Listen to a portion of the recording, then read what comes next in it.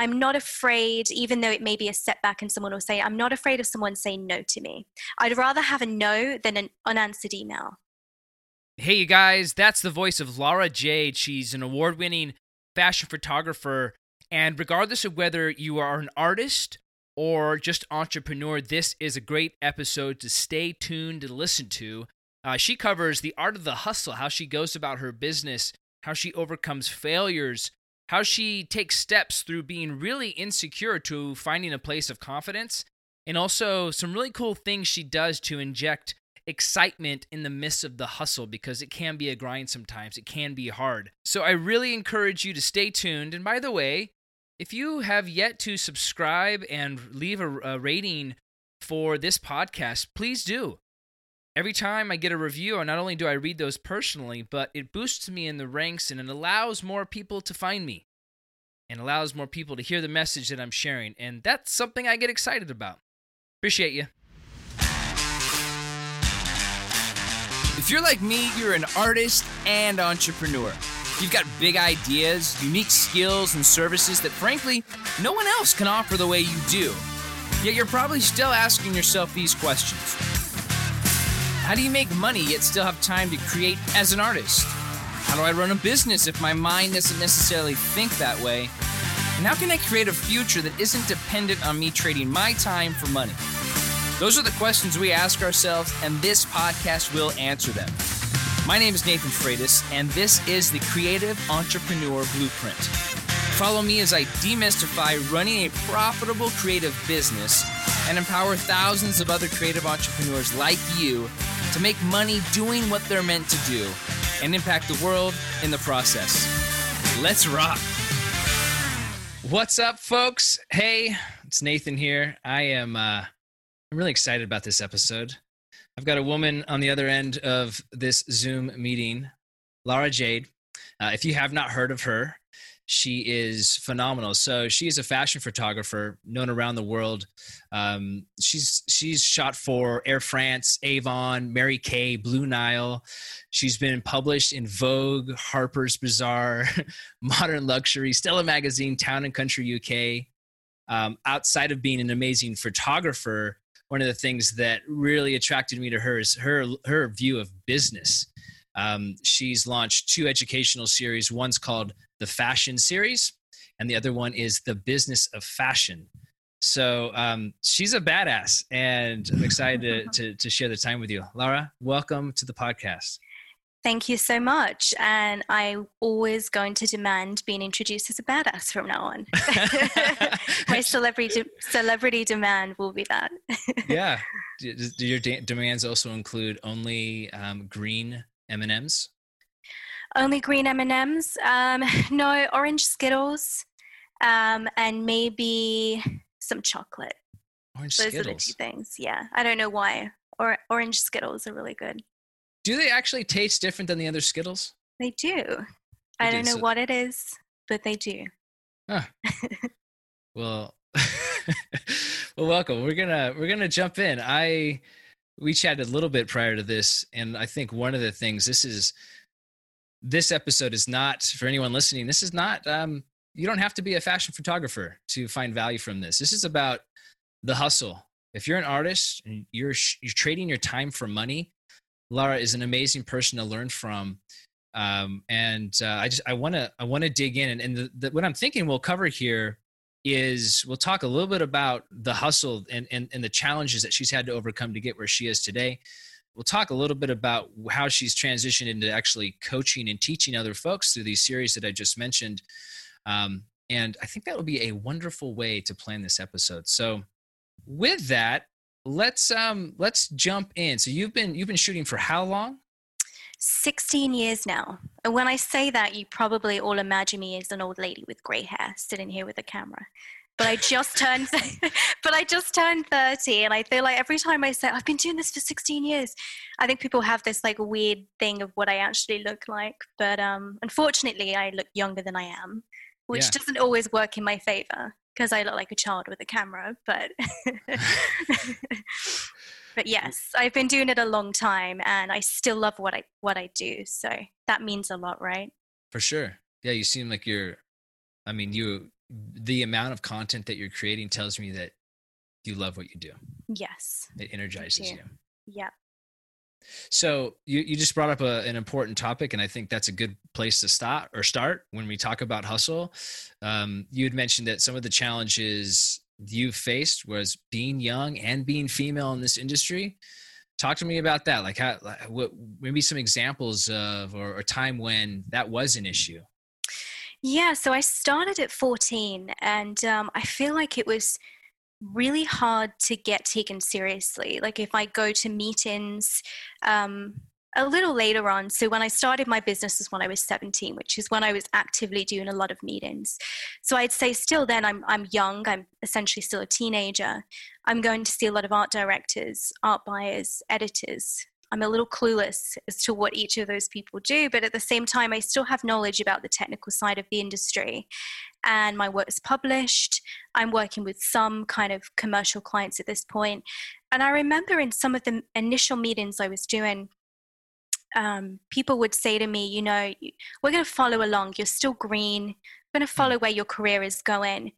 And I get people that would say, you know, we want to feature your work in art galleries, but we're going to put your work in like the affordable art fair, not a main art fair. And, you know, certain things like that would kind of put me off in a way, because there was a lot of my male peers, photographer friends of mine, who were actually working in the commercial industry and very successful at a young age. And it felt like they were getting these opportunities. I was at the same skill level as them, but I was always turned back at, oh, you can just do this, or oh, you can just do a small portrait in the magazine, not a whole feature. And I think it took about, I'd say even 5 years ago was when that stopped happening to me. And, you know, we always talk about setbacks in our career, but I do think that had a lot to do with the fact that I was female. Perhaps I wasn't trusted in an industry that was like male dominated. And the great thing about now is that I see so many female photographers kind of at the forefront of the fashion photography industry. And it makes me so happy to see, and young talent. You know, there was one artist recently that shot a Vogue cover at a very young age, an American Vogue cover, which I thought was incredible. And, How young? you know, Who is this? We would have to post him after. It was a while back. There's so many names going through my head, but I would have a look. If you just look up the article, there was a young photographer that photographed a talent for a cover. And that's just one example of many, many stories I hear now where it's like, you know, people are celebrating young talent and people are celebrating diversity in women. And, you know, I think that's such a great thing and something that I try and showcase in front of my lens too. Like, it doesn't matter how popular a model is. It doesn't matter what they look like, who they are. I want to champion different, you know, people in front of my lens. So as that's kind of grown in the industry, it's also my job as a photographer to be a part of that conversation as well. What were the things that you did though? So if you weren't getting that visibility that you wanted compared to your peers, talk to me a little bit about the hustle. You know, what were the specific things that you did to get noticed, to continue to build your brand and your success? I just wouldn't leave people alone. I still do it. I still do the same thing. I knock on as many doors as I can until one person out there trusts what I do and believes in me. And I think it always comes from a place of belief. Like, I've emailed people with a span of 1 year. I may email them and they'll say, well, if you don't work with these said fashion editors, we won't work with you. Or if you're not working with these clients, we won't work with you. 2 years later down the line, I don't think, oh, I'm not right for them. I think, well, what has changed between now and then? Well, my work's improved and I believe in myself and my work. So why not go back to that person and say, hey, here's some new work. Do you want to meet for a coffee? And I think that persistence has always been something that has helped me. I'm not afraid, even though it may be a setback and someone will say, I'm not afraid of someone saying no to me. I'd rather have a no than an unanswered email. And that is the way I always see it. Okay, it might not be the right timing. I might not be the right fit at that point. But what happens if that brand or website goes for a refresh and they're looking for young talent? What happens, you know, if suddenly there becomes a placement? So 80% of the opportunities that I've received as a photographer is because I've gone after them. It isn't because I've sat back and waited for that work to come to me. It's because I've specifically put on my list, these are the clients I want to work with. This is how I'm going to reach out to them. And I'm going to be persistent for the next few years on making sure that they are aware of who I am in the industry. Doesn't matter if I'm good enough right now, or it doesn't matter, if I may not be 100% of the right fit right now. What matters is that they know of my name in the industry and that I'm, perhaps top of mind when their next brief comes up. What are the things you do though? Because I would imagine, correct me if I'm wrong, most people would be really hesitant to do that. There's that whole thing, it's called imposter syndrome, where you think, I'm not good enough. I don't have enough experience. I have no right. Literally, I've heard people say, I don't have any right emailing them. Like, what are the things that you've done to push through that to feel confident enough to email these folks or call them or have coffee? Well, I think it comes from a place of having enough confidence in your work and enough experience. So I know I have the experience. I'm confident with the work I produce. I've been doing it for 16 years. Yes, there's some times where I may sit down and be like, I feel like I'm not ready to email that person. Is my work not right for them? But I'll do it anyway because I've had a lot of success in that. I'll email someone who's quite known in the industry and I'll get a positive response back. Those positive responses fuel my interest and keep going after more. And I think, it's crazy to think that so many people suffer from imposter syndrome. And, people can look at my work or look at many photographers out there they admire and say, it's okay for her. She's working with this, and this client. She hasn't had to go through any setbacks. She's had it easy. And I'm sure some people out there think that. But I think, again, it just comes down to having persistence, somewhat patience, because you have to have patience in between waiting. You can't bombard clients every week. And just keep shooting, because I think the one thing is people let those setbacks kind of stop them from creating. And, it happens to me. This month I lost all of my options on jobs. And I'll admit that I had some great options. I've had one successful job this month. The month before that, I had 5 jobs. And I think part of this job is riding that roller coaster. Yes, when those options all ended, I was sad about it. I was annoyed. I didn't want to put my efforts back into marketing because I thought, what's the point? So I have a day of feeling sorry for myself. And then I start creating personal projects. I pick myself up and then get back into email again because I know that it's just riding the roller coaster. And I think it's like any business out there. Wouldn't you agree? Like, you're always riding that roller coaster. And often it's the setbacks that allow you to take a step back and kind of reflect on your business, reflect on what you've done, perhaps things that you need to change, and that. That is a beautiful way of framing up a setback, or what some would call a failure. I'm not saying yours is a failure, but some people use that word. It's okay. I have failures sometimes. We all do. Yeah. I love that idea that it's in that moment. I've had so many of these over the past 3 years that, like, the universe said, hey, Nathan, I'm going to give you all your failures in like a short amount of time. I'm going to make you feel really crappy this time. But it's been great because it's created that space for me to step back and go, well, I want to keep going at things this way, or do I want to switch it up? And I think that the problem is when you are busy, and I've had a lot of months like that this year where I've been too busy to even reflect on anything, and I'm running at 100 miles per hour, and then I get sick. I'm on flights, I get sick, my immune system is low because I'm stressed. And every job I do, I want to do my best. So I'm feeling anxious. Even though I don't show it, I'm feeling anxious. So I'm overwhelmed and I'm stressed and I'm working, I'm loving what I'm doing. So I'm on this high. And then when it all ends at the end of the month, I'm suddenly like not feeling great. And it's like, it's just this, I always go back. It's like this industry is built on highs and lows. And you really don't appreciate the highs unless you have the lows. And I think when you're in the moment, you feel like, oh, this is really bad. Am I ever going to get out of it? But you do. And you just have to enjoy the moment, take the time off, have time to reflect, because that ultimately will help you become a better artist and a better business person when you learn to have that balance as well. So I want to touch on a topic, but I don't want to go into it yet. This idea of delegating, outsourcing, I think that's an important part of us making sure we're staying sane and taking care of our bodies as we build these empires, these brands, etc. So I'm going to come back to that. But you mentioned that you failed a couple times, and I would love for you to share, a time when you had that failure, how it made you feel, and then how you got out of it. Yeah, I think one of my earliest memorable failures was actually one that taught me a lot. When I was 17, I got signed by a photo agency in Milan.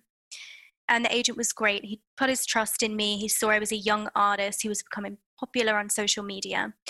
And he was like, I want to come over and see how you shoot.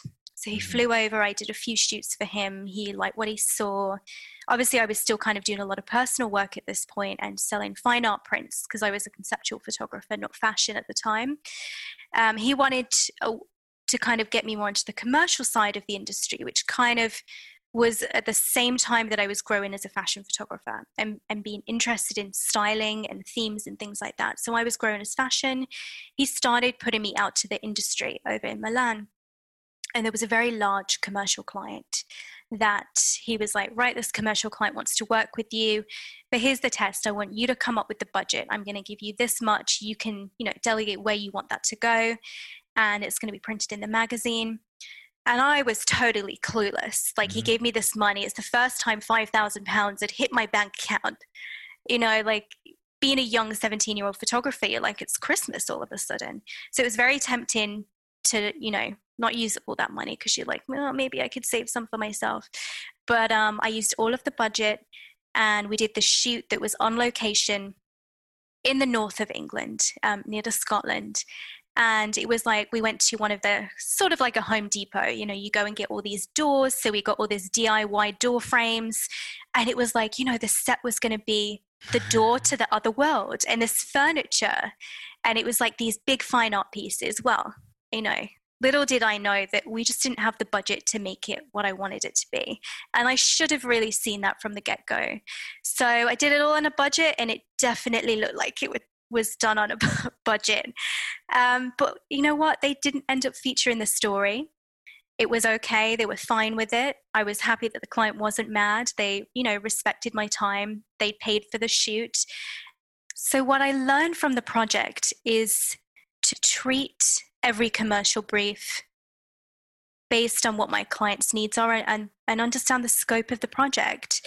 And I think every commercial job that came in from that point on, I would sit down and first of all, realize if it was realistic with the budget I was given and understand where to put the right person in their place. So have the most supportive assistants on set. So I'm just focusing on the creative, make sure I plan my line and setups ahead of time, make sure, I go back and forth with the client a few times, bring up any issues and, from the get-go rather than jumping into the project all excited and then later on realizing I didn't have what was needed to create the project. So that was one of my early failures that I'll always remember, but not for the failure aspect. I mean, the failure did teach me a lot, but more because if I didn't have that experience and everything went well for my first ever commercial job, I would never know what it was to fail in that aspect and learn from it.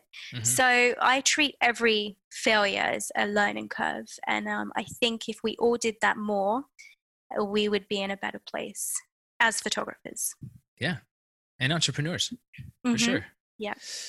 Do you do any post-mortems? Like, do you kind of, once the sting's gone a little bit, do you kind of sit down and say, well, what can I learn from this? Do you talk with people that may be a part of it that could give you candid feedback? Is any of that part of your learning? I'm a talker. Like, I have to talk through my problems, whether that's my husband, my mom on the phone in England, good friends of mine who were colleagues in the industry, my hair people, makeup people, whether they were on the job with me or whether they weren't, they get me, they understand me.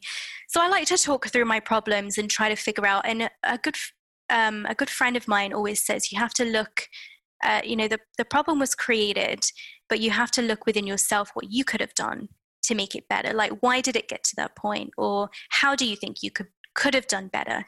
So even though you don't want to think sometimes it's your fault, maybe initially it wasn't, you always have to think, what could I do better? How could I change that next time? How could I have educated the client at the start of the day that perhaps they needed those images exported in a certain way? So that's why they were mad at the end of the shoot, because I didn't properly execute what they needed at the start of the day. Perhaps it was a budget issue from the beginning and the client was mad that we had to add extra equipment on. Those are things that I need to check at the start of the day. What can we add onto the equipment list? What can't we? So I have to always reflect.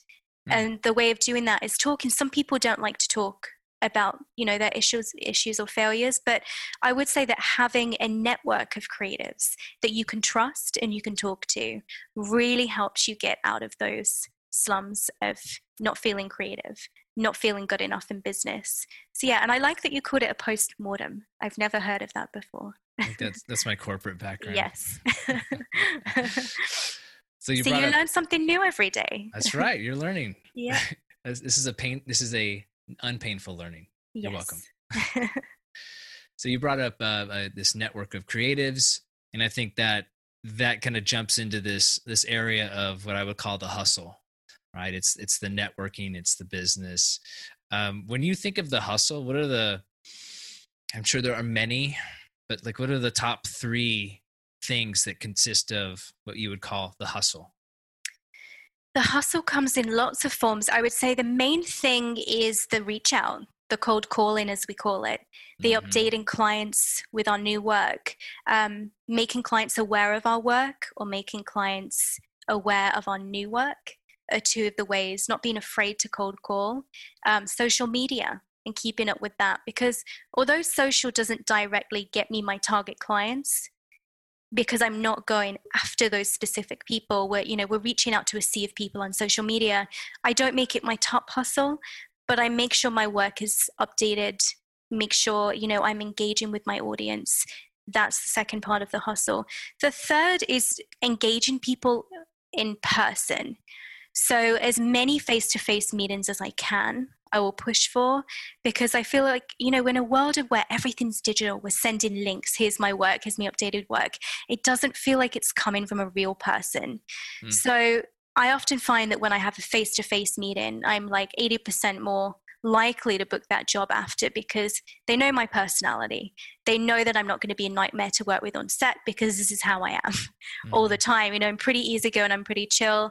And that, the work that I'm showing them is, this is who created it. It's not just this person sending me this email online. Like, I'm telling them my story in person. And I think that grabs their attention too. So yeah, there's many ways of hustling as an artist. I think those 3 are the main areas that I focus on. Is there who have you learned from to the art of cold calling? Where have you learned that? That's not something. Photo agents.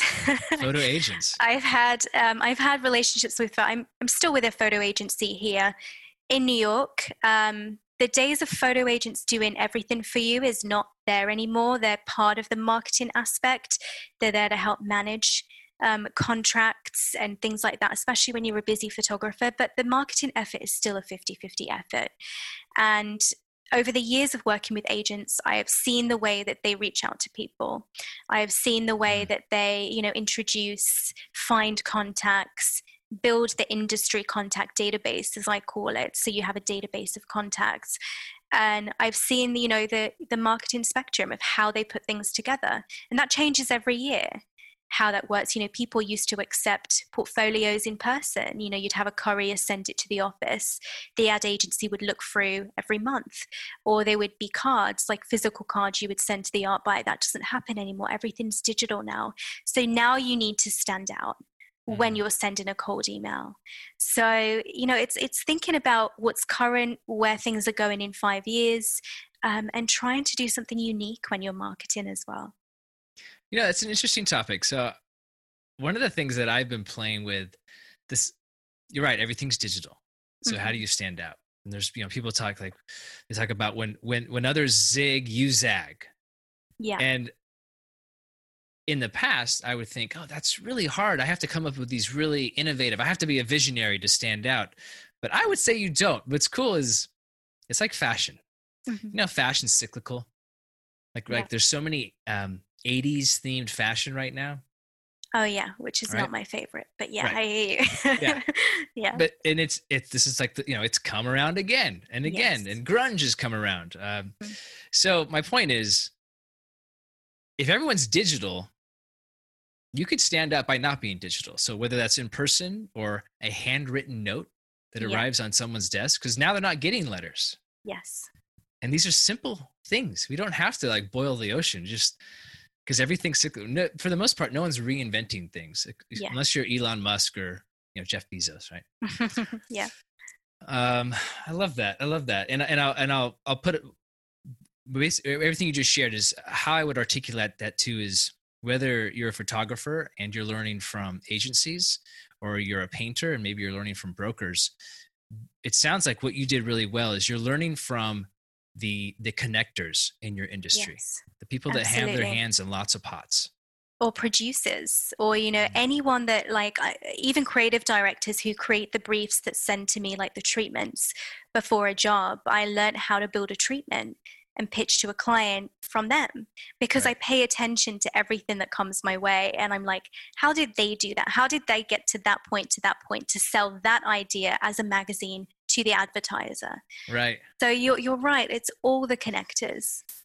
Gosh, you guys, anyone listening to this, I have to share with you, like, just watching Lara talk about this. She's obviously very confident in her abilities, but she's been doing this from day one. And I just encourage you, just get out there and get uncomfortable. This is how we learn. I mean, there was a corporate shoot that I I literally went to the Consumer Electronics Show, CES, in Las Vegas. I think there were 100,000 people, 200,000 people. It's the largest electronics shows in the States. So I went to this thing and I'm just walking around like, what do you do? And mind you, I've not shot any corporate stuff outside of like fashion. Like I haven't done any like actual like device photography. Yeah. And I'm walking around like, what do you do? Like, oh, I'm a brand photographer. and I got all these connections, and there's just one company out of Southern California called Narbox, and they create these really cool, basically mobile hard drives that you can download and edit on the fly instead of having to worry about your computer. Yeah. And so my point is, me connecting with them and basically kind of like saying, hey, let me do a shoot for your product. Yeah. It forced me to get a creative team behind me to come up with, a vision board and all that stuff, and a creative treatment. Yeah. And I would not have known what any of that was if I hadn't stepped into that place. That was really, really uncomfortable. It's hard, especially if you're not confident. Like I didn't start out confident.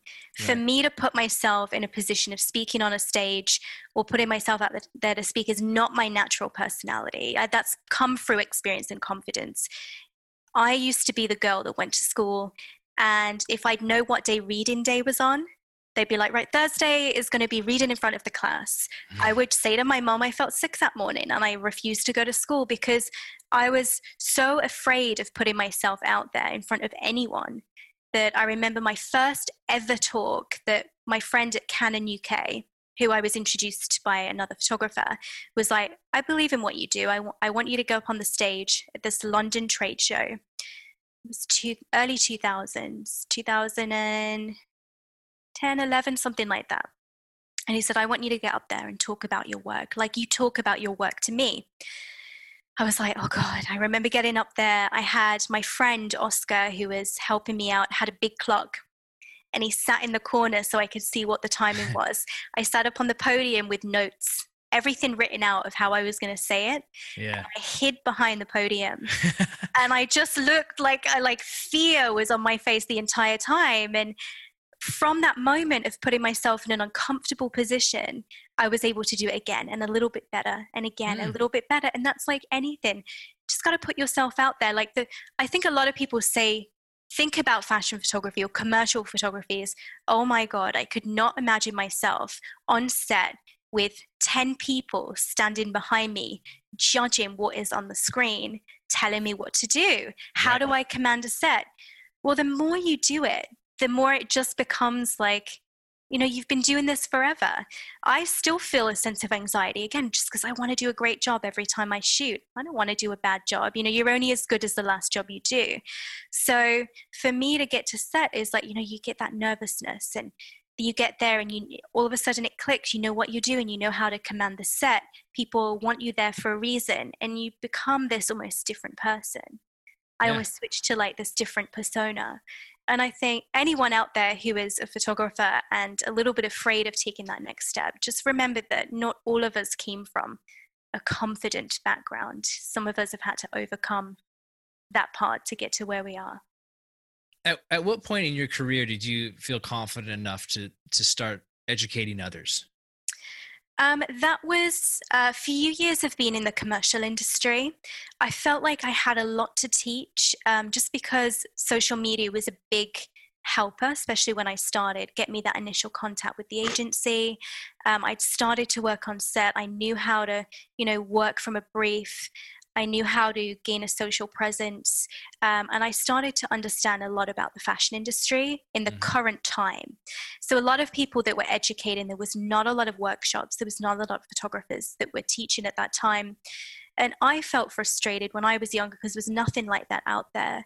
And I started to get people that would just see me on set, people online, can you teach me how to do what you do? And I'd be like, I'm not sure what I have to offer. But the more and more I thought about it, the more I broke it down, I felt like actually I do have a lot to offer here.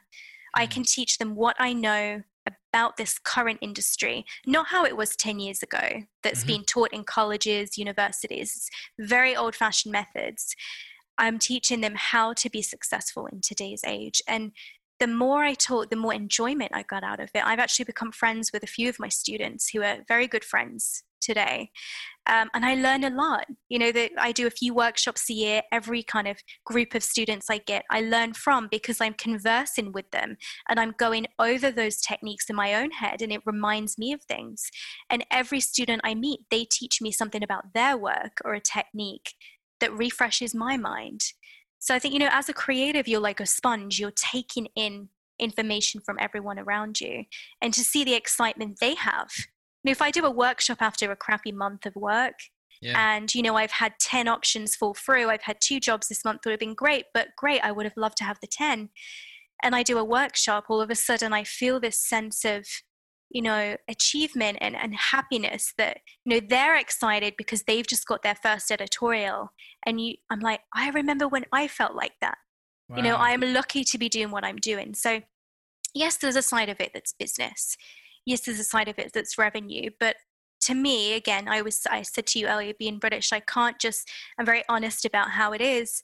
When I do workshops, it's not all about the money. It's about what I'm getting from those people, that I'm seeing their success and I'm hearing their stories. And I think if you ask anyone after a workshop how they're feeling, they'd probably say the same thing, that they're feeling, this sense of community as well. And I think that's why a lot of people join workshops. I don't want to skip over this because you've mentioned this a couple of times. You are doing a really good job of when you have these moments of that can bring us down emotionally. Yeah. You zag to something that brings you up. You talked about early in your career where you had that failure with going within budget, but it didn't get published. And then you took some time and you did some personal work just to kind of practice and get the energy up. And here's another great example that you just shared. I think that's really powerful. We don't have to, it's a good way of accepting, acknowledging the feelings this is a kind of a shitty month. Yeah. But what is something that I can do to get me out of that? A lot of the people that I follow, they're doing that every day. What can I do with my body, with my focus, with my words to change my mental state? So it sounds like you're just naturally doing that. I mean, I will admit, this morning, it's Monday. Who doesn't feel like that when they wake up on Monday after having the weekend? And I'm feeling a sense of sluggishness. I've got myself to my coffee shop. I've opened my emails. I'm trying to plan shoots. But I don't have the energy to market because my mind isn't there. So what can I do to get myself to that place? So you start planning, okay, I'll start planning the personal project that's going to get me excited to give me back that energy. Love that. I may go out. I asked a friend just a minute ago, before our call, if she wanted to grab a coffee later, because I know having the conversation with her and bouncing back ideas will give me that energy tomorrow, to wake up tomorrow with that sense of excitement. And sometimes all it takes is 1 or 2 emails to come back that give you an opportunity that you're like, right, I'm on something here. Now I'm starting, my friend, it's like when you're emailing, it's like fishing for clients. And when you fish a client, you get this excitement to go out the next day and fish for a few more because it's giving you something back. But it's always, I think when you're an artist, even though it's business, it's personal, right? Like you feel like, I know I give 100%. Whenever I do a job with my marketing, I give 100% every project. And it's the same if I delegate, that day is going to be email day. I will send 300 emails that day. And if I only get back 10 replies and they're like, thanks, but no thanks in a nice way, and I get 1 job from that, I might be feeling a bit, what's the point, And the next day I may get an opportunity from that day of emailing. And then I'm like, right, I'm excited to get back at it. And I think, I know we kind of talked about this earlier, but bringing it back to, it's a roller coaster journey. You've got the highs, you've got the lows, and you've got to make it your priority to turn that crappy day into something positive. At the end of the day, what it comes to is we're all doing something we love, and we're lucky enough to be doing something we love. We could be in a 9-to-5 job that we hate. And luckily, I've never had to do that. I started doing what I do at 14, and I go back to that and think, how did I feel as a young artist in this industry? And then I'm lucky to be doing what I'm doing now. So yeah, it's normal to have those feelings. And I want people watching this, hearing this, to remember that it's normal to have those feelings. We all go through that. Yeah, but reframing it and being grateful. There's always something to be grateful for. You just mentioned how much effort you put into things, and that reminds me, your Business of Fashion series. I think this is a great example of you creating something that is packed so full of content, like really, really powerful stuff. No one's talking about running a business. No one. It's like and that's the reason I share this with you, but the reason I started this podcast is all these artists that I know are like very, very small percentage, 5% are actually looking at the business, and they're the ones that are thriving. So I want to talk a little bit about that. I know there's so much stuff in that series, but if you were to kind of distill it out, what are you the most proud of? What do you think is the most powerful content within that series? There's a few areas. When I sat down to plan the content out, which was a good 3 solid months of planning it out, I always said I wanted to do a course on business, but I never felt ready to do it. And it wasn't until I did the first series, the fashion series, that I got a lot of requests for business. And I was like, okay, it's time to do something. No one else is doing anything like this. Why? Why are they not doing anything like that? And I realized it's because that people have an insecurity, especially in commercial photography, to talk about things we don't want to hear. And not everything can be explained very clearly because of how quickly the industry changes. So I sat down and figured out a plan. And the 3 main topics I think were really helpful to people out there were pricing your work, which everybody is confused about, getting your work published, and also marketing your work and the ways in which we market towards our target client. So those are the 3 topics I think that I'm really proud of in the course, because I feel like it's not easy to explain. But I sat down and figured out a way that was kind of bite-sized chunks that kind of broken it down very clearly into how they can do that. And even though some of it is very obvious, like showing them how to write an email, a cold call email, showing them, how to reach out to their target client, showing them how to figure out who that was, how to identify them for themselves, pricing structures, and how to find out, a wage in which is kind of right for anyone in this industry working, like how to find out your cost of doing business, how to find out how to create a commercial rates in which people are being paid. So, no one talks about the fact that editorial, you could be paying out of pocket, you could get a little fee, you could get a good fee from. No one talks about when to work for free and why. As soon as you say to someone, I worked for free on this job, they're like, well, you would never do that in any other industry. But it's just the way it's always worked. Big photographers I admire, they work for free or out of pocket for major editorial stories, because that is the gateway into getting certain commercial clients. But for some reason, no one ever talks about that. And when I started, I went to, I never got into university, the university I wanted to get into, long story short, a prestigious college in London. I didn't get accepted to. So I ended up going to university close to home in England, not being very happy, leaving in my second year. But I remember the first thing the university that I wanted to go to told me in the open day was, if you want to be a fashion photographer, you can come join our course. This person joined our course in this year, and they make 50,000 a shoot. £50,000 back then was a lot of money too. A shoot. Mm-hmm. And you could be earning this much a year, and you could be so busy, and this is one of the most sought after jobs. And everyone in the room, like, their ears pricked up, and they were like, wow. And you could see the parents were like, you've got to do this job. You wanted to be a lawyer, now you're being a fashion photographer. And my dad was like, okay, all right. He leaned in and he was like, okay, let's hear more about this. But the reality was not that. When I got into the industry as a young artist, I was sorely disappointed. It was like, okay, we've got 1,000 in for this shoot, for this ad agency.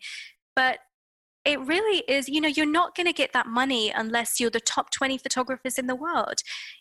Have I ever received that money for a campaign? Yes, I have, little short of that for a major commercial campaign. But I might get one of those once a year, one every 2 years. The rest of the jobs per year could be a tenth of that, per the rate.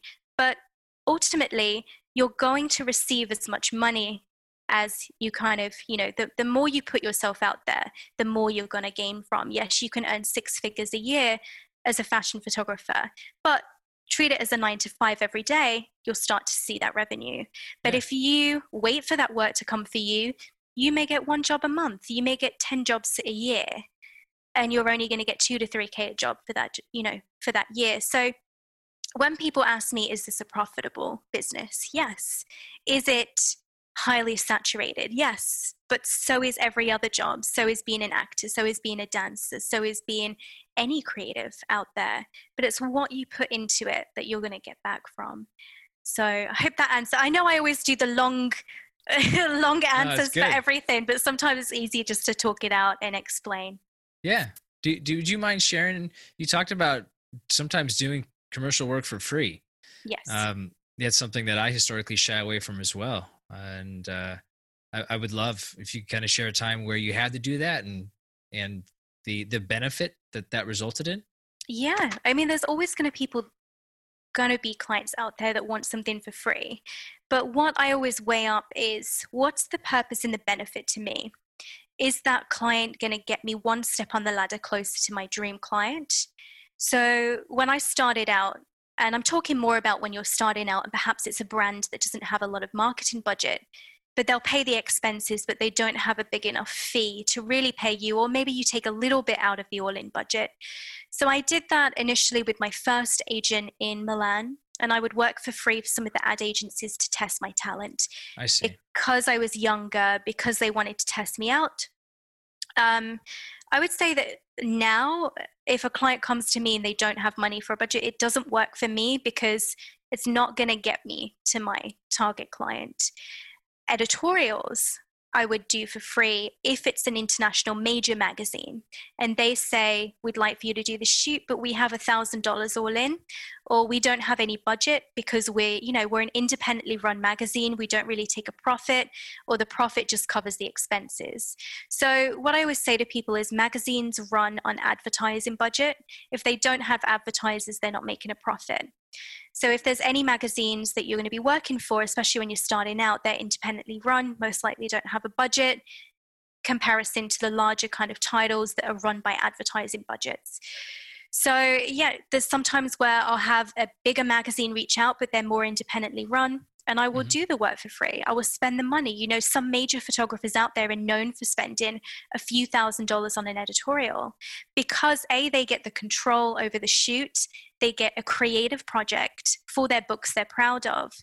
And it also perhaps gets them closer to their dream clients. If they want to work for a major Vogue, they have to work for a more independently run Vogue in a different country to climb the ladder to get to that point.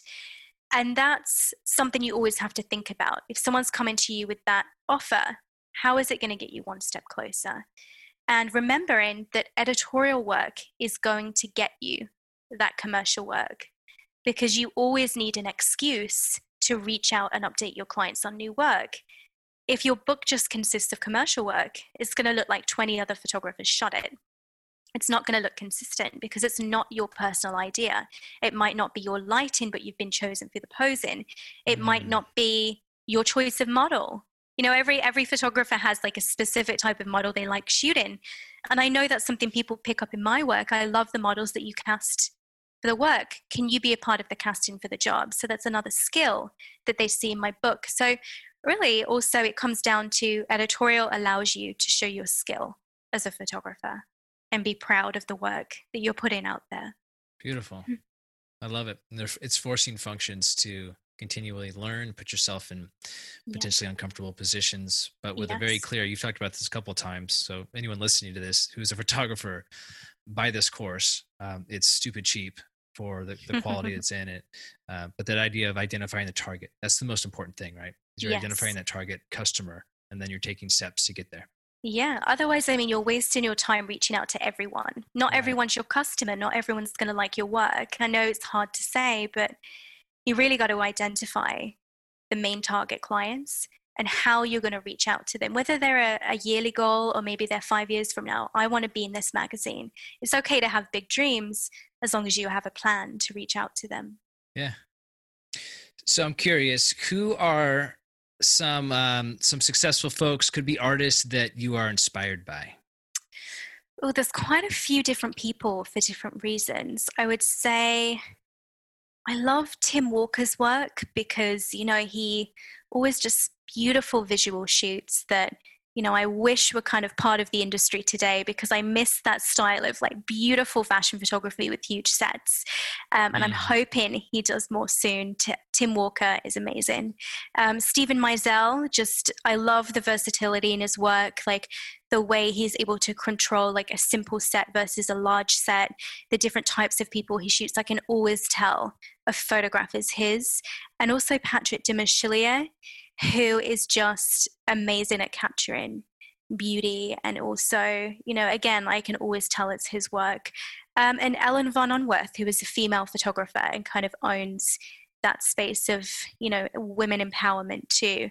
All of them I admire because they're good with business, and, you know, the way they've got themselves into the industry is just kind of inspiring as well to me. But yeah, there's just so many people out there. You know, there's a lot of friends of mine who are just inspiring for, you know, being who they are and kind of pushing me forward as an artist. So it doesn't have to be hugely known people, but, you know, be inspired by the network around you and allow them to push you as well. You know, my assistants inspire me to kind of try something new sometimes. Like, hey, Lara, we've done this setup like 5 times. How about we push something new today?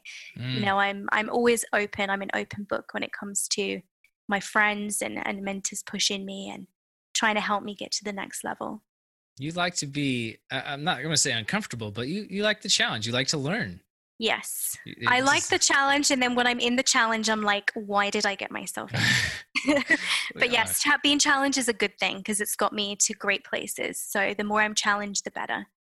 Gosh, this has been just great to spend time with you. I really appreciate you joining the podcast today and sharing. Thank you for having me on. I appreciate it. It's been great chatting. Yeah. Well, I want people to be able to find you. What's the best way for them to find you, Lara? On Instagram is the best place. It's where all the kids are at nowadays. So that will be, the handle is Lara Jade Photography. And also on Facebook, you can find me as Lara Jade. And there's and my website too. Of course, if you want to see my work and you're not familiar with my work, it's just larajade.com. Stunning. And then they can find links to the Business of Fashion Photography, the series? Yes, the Business of Fashion Photography can be found under larajadebusiness.com, and you can find all of the content on there. Awesome. All right. You rock. Have a great one. All right. Thank you so much. Have a good day. Hey, thanks so much for listening today. Listen, I truly hope you got something out of this episode that you can implement in your life or business immediately. But before you go, I've got one ask of you, and that's to please subscribe and rate this podcast. Help me help other creative entrepreneurs like you and I. And here's the deal. When you leave your rating, you'll win a 15-minute free consultative meeting with me to talk specifically about your business. Just send me an email with an image or a screenshot of your rating, and we'll schedule the time. Thanks again. You rock.